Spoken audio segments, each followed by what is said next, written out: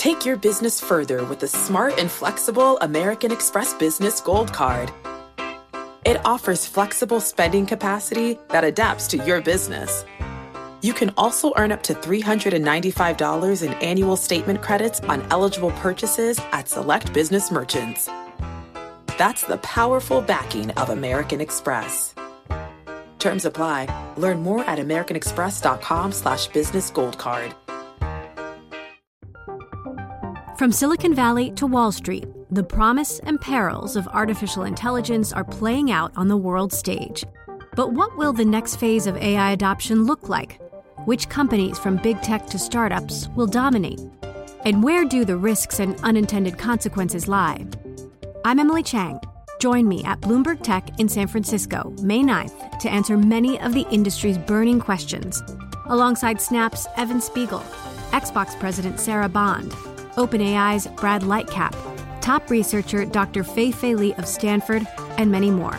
More details and just a few tickets left at Bloomberg.com/TechSF.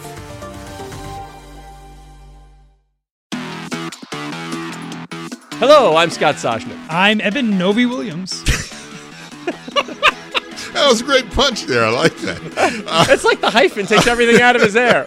I'm Mike LeVar, and this is the Bloomberg Business of Sports podcast, where we explore the big money issues in the world of sports. Disclaimer time. Oh, right at the top. I love it. Right here, disclaimer. Now, we're taping this the day before this airs on a Wednesday, so we're taping this on Tuesday. Do you know why we're doing that? Tell us. Well, do you know why? Well, I think which holiday is it, Bar? It is a holiday that. Damn. I love it. I love it. I'm trying to find. Is it the Festival of Lights? Is this Festivus? Is this Festivus for the rest of you? Would you? Medina, would you like to clue him in? I know it's a holiday. Yeah, it's a holiday. I don't want to say the wrong holiday because I don't want to insult anybody. Okay. So please. It's Yom Kippur. That's what I thought, but I didn't want to say it. Maybe that's what I thought. But I didn't. If you had to put something down on a test, you would have put Yom Kippur. Yes, I would have. You wouldn't have put Rosh Hashanah, spelled it wrong. No, I would have put Yom Kippur. You say Kippur. You're not one of the Yom Kippur. I mean, Hanukkah, you can go the CH, the H. Yom Kippur technically start this evening, or how does that work? Look at it. We're not explaining the whole holiday. Okay. Everybody can go to the Google if they need to know more about Yom Kippur. Well, I thought at least people would have off today too. I don't know. No. Welcome to Bloomberg Business of Jewish Holidays. That's right. And you guys are my mishpochas. I'm on it. There we go. You can look up mishpocha too. Hey. What are we talking about? We got to start here with the NFL Hall of Famers. They're talking about, hey, it's time to boycott future induction ceremonies unless their demands are met. Now, what demands are we talking about? Well, Eben, they want money, right? They want money. Yeah. There you go. They want money. What else do they always want? It's funny. Everybody made such a big stink about Terrell Owens missing the Hall of Fame induction this year. This seems like a much bigger story and probably a better reason to consider skipping NFL players. Older players, Hall of Famers. Who, as they say in this letter to Roger Goodell, they're saying that they kind of built the backbone of the league that now makes $14 billion a year. A lot of them are running low on money. A lot of them are struggling from a health perspective. They are looking for more support monetarily from a health standpoint. Let's say what they want they in essence want a salary. It's one of the things on the list for is what? A salary, a share of league revenue. Right. They want to get paid as if they're working in the NFL, which they are not. And there are a lot of Hall of Famers that signed off on this, including Jim Brown, Earl Campbell, Richard Dent, Carl Eller. I mean, I can keep going. But there are a lot of Hall of Famers. A lot of guys played when you watch football. Bob. Yeah, they cast. They call into question Rodgers' salary, which is upwards of $40 million a year. But now they're saying that he shouldn't do some other projects like the Hall of Fame in Canton, Ohio. There's $1 billion renovation project in Canton right now. There's better use for that money. Like, us. Well, here's what they say. Meanwhile, many of us Hall of Fame players can't walk, and many can't sleep at night. More than a few of us don't even know who we are or where we are. Our long careers left us especially vulnerable to the dangers of this violent sport, especially those intentionally hidden from us.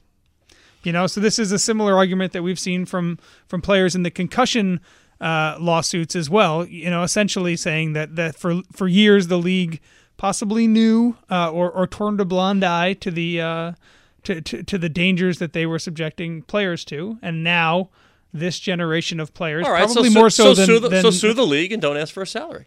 Well, which they've tried, right? They've gone the health route, and now they're using another level. That is your vehicle. This is another layer. I guess if you need some leverage, right? So they have two pieces of leverage here, two main principal pieces of leverage. One, they're acting in the collective. This isn't one guy. If the Hall of Fame ceremony and a whole bunch of Hall of Famers don't show up, and it sort of puts a negative light on the whole event and the whole thing, that's leverage. Two, next year the NFL is celebrating its 100th year. You can bet they're having big-time things planned for 100, and to not have these names, the guys who's built who the public knows, involved, that surely would hurt those efforts. And these guys are big name. I mean, as Michael said, when some of these guys talk, there are a lot of fans out there who listen, and there is leverage in that as well. Joe Namath, Curtis Merton. I mean, again, I can go on. And you have to remember, too, when these guys played, there was the theory is like, hit me high, but don't hit me low, because they were worried about getting a leg injury. Yeah. And now it's the exact opposite. And all the changes that the NFL is making now to make its game safer, these are the players that played well before those rules were ever changed. Well, then plus two is now you're seeing now there's a rule out there about the quarterback, and they're trying to protect the quarterback again, which brings me to the Clay Matthews hit during the Packers-Vikings game, which brought a penalty which shouldn't have been a penalty.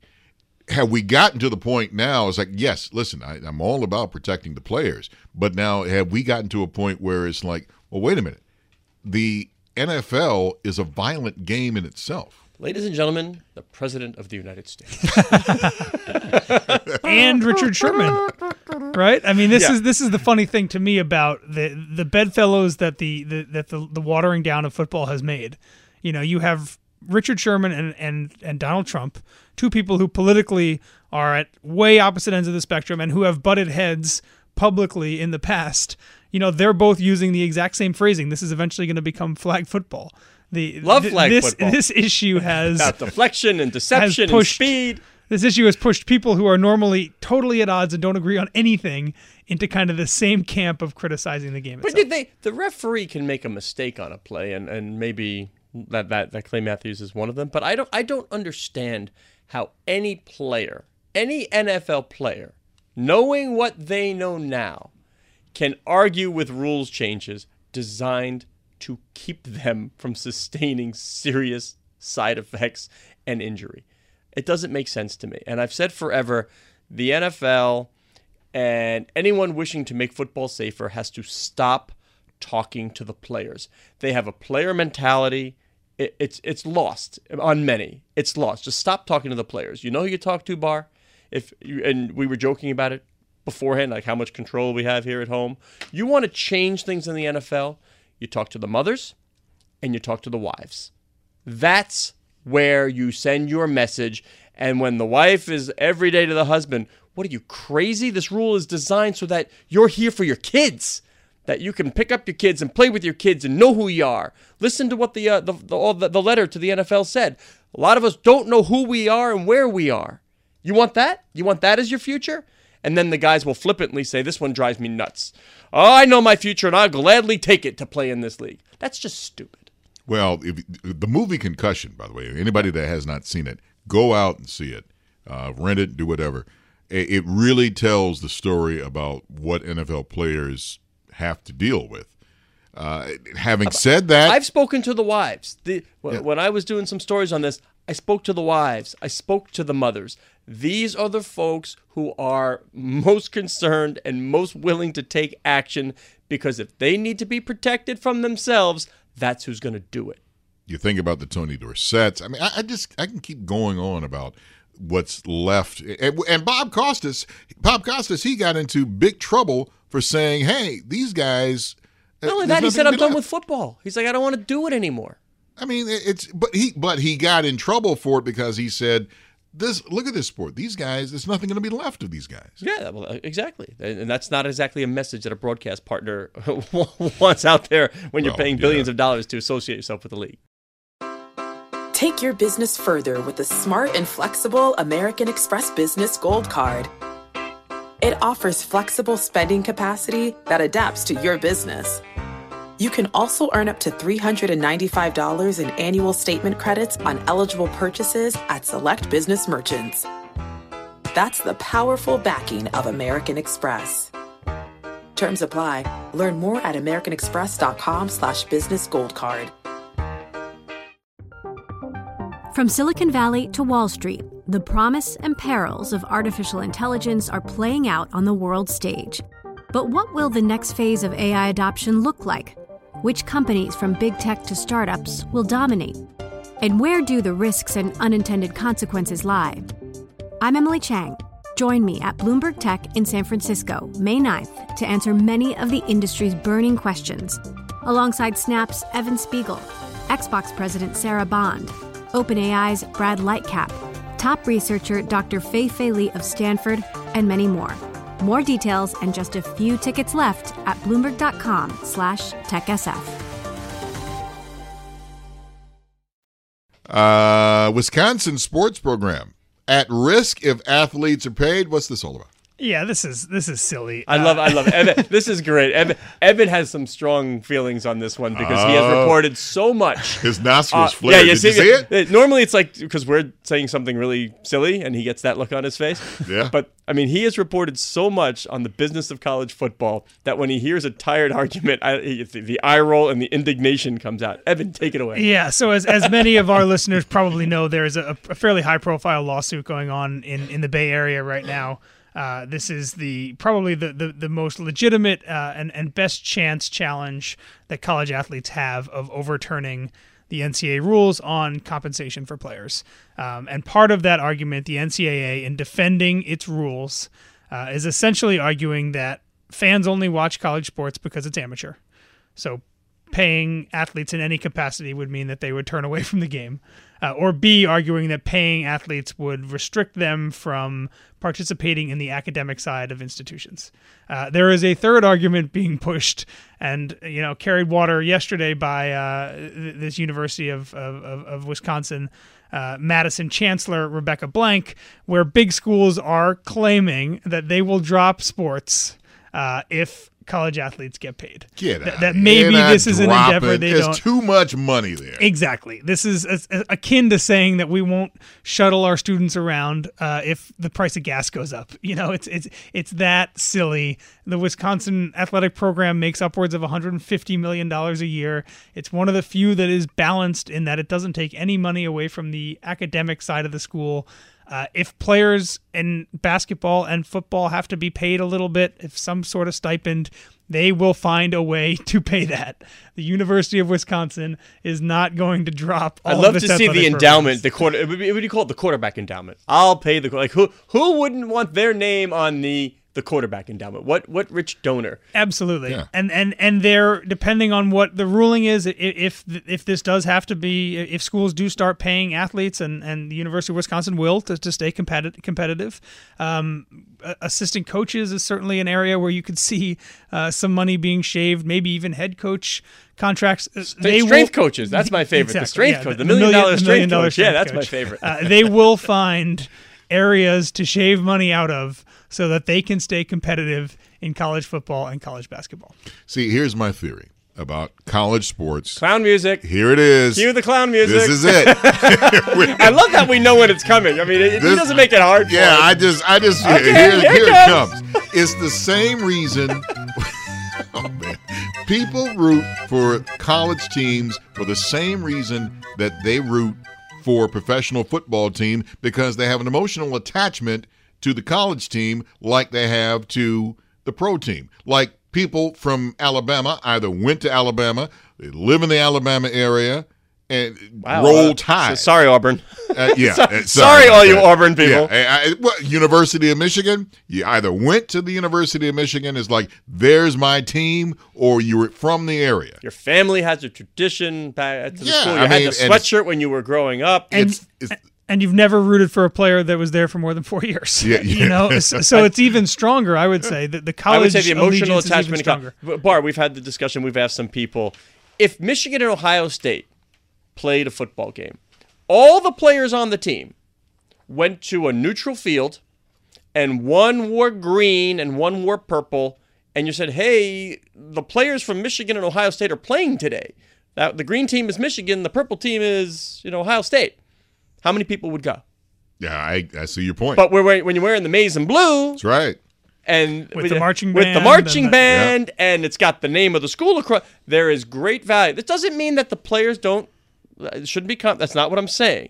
But there has to be a recognition that the brand name of the schools offer tremendous value and draw for the sport. There is a reason why, and I'm going to admit it. And everybody knows I'm a huge Detroit guy, so I love my Detroit Lions. But there's a little side of me that says, all right, Tom Brady, how are you doing? And the reason why, as everybody knows, Brady came out of the University of Michigan. Remember the time Donovan McNabb in Syracuse went to the Big House and beat Michigan? I do. Hey, man, it's time to move on to the next topic. Moving right Syracuse along. just beat Florida State, by the way, and I don't care if they're terrible. Eben and I were arguing this yesterday upstairs. I don't care that Florida State right now is terrible. Syracuse, which couldn't beat anybody the last few years, beat Florida State. I know that name. By the way, how about the irony that the air conditioning wasn't working in the Carrier Dome? I don't think is there air conditioning? I don't think there is air conditioning in the Carrier Dome. Carrier put their name on a building and doesn't do the air conditioning. It's like 2 degrees all the time. I don't think there is air conditioning in the Carrier Dome, which is seeing why they're doing the whole. They kept talking about retrofit. the temperature on the field. I thought it was funny that was in the Carrier Dome. Major League Lacrosse invests in its players. Explain. Well, I guess if your players have gripes, paying them more. What's they proposing? Like 50% pay raises here? A raise in the salary cap. I don't know exactly what the percentage is. It's a lot of money. Yeah. If you don't 51%. know, 51%. There you go. That's a lot. Yeah. If you don't know much about MLL and the players, a lot of them, many have second jobs. Many on Wall Street, as a matter of fact, they played love. But a lot of guys have second jobs, or I should say first jobs, and then lacrosse is just sort of their sideline.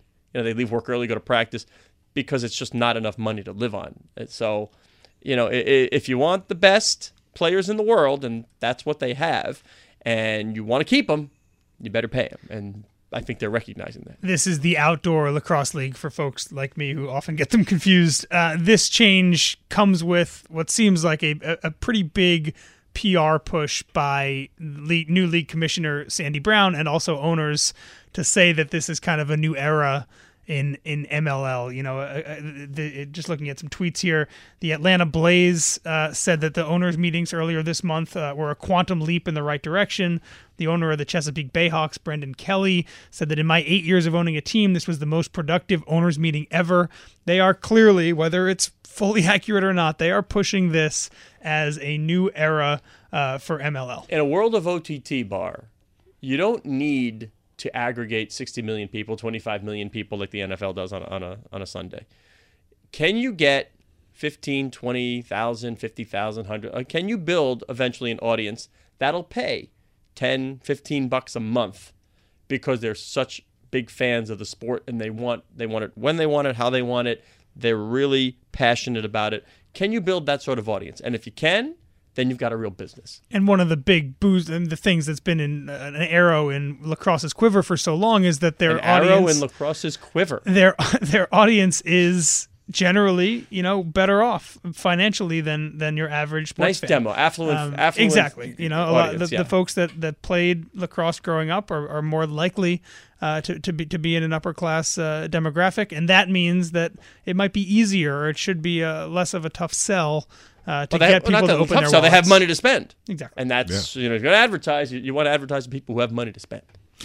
Thank you all for listening to the Bloomberg Business of Sports podcast. I'm Michael Barr, along with Scott Sosnick and Evan Novi-Williams. We are here every Monday, Wednesday, and Thursday exploring the world of money and sports. Join us again at the end of the week when we speak with Brett Yormark, the man who runs the Barclays Center and the Brooklyn Nets.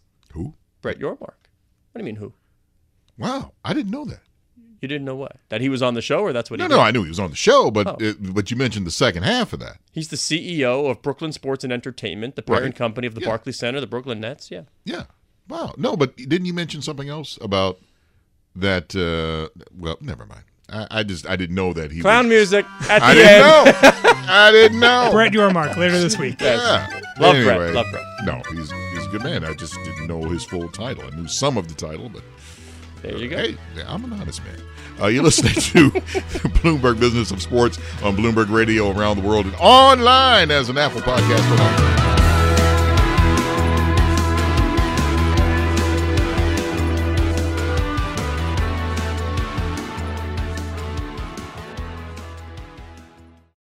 The countdown has begun. From May 14th to 16th, 1,000 global leaders will gather in Doha for the Qatar Economic Forum powered by Bloomberg.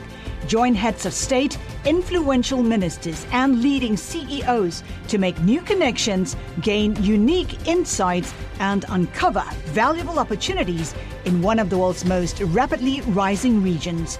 Request your invite for this exclusive event at QatarEconomicForum.com.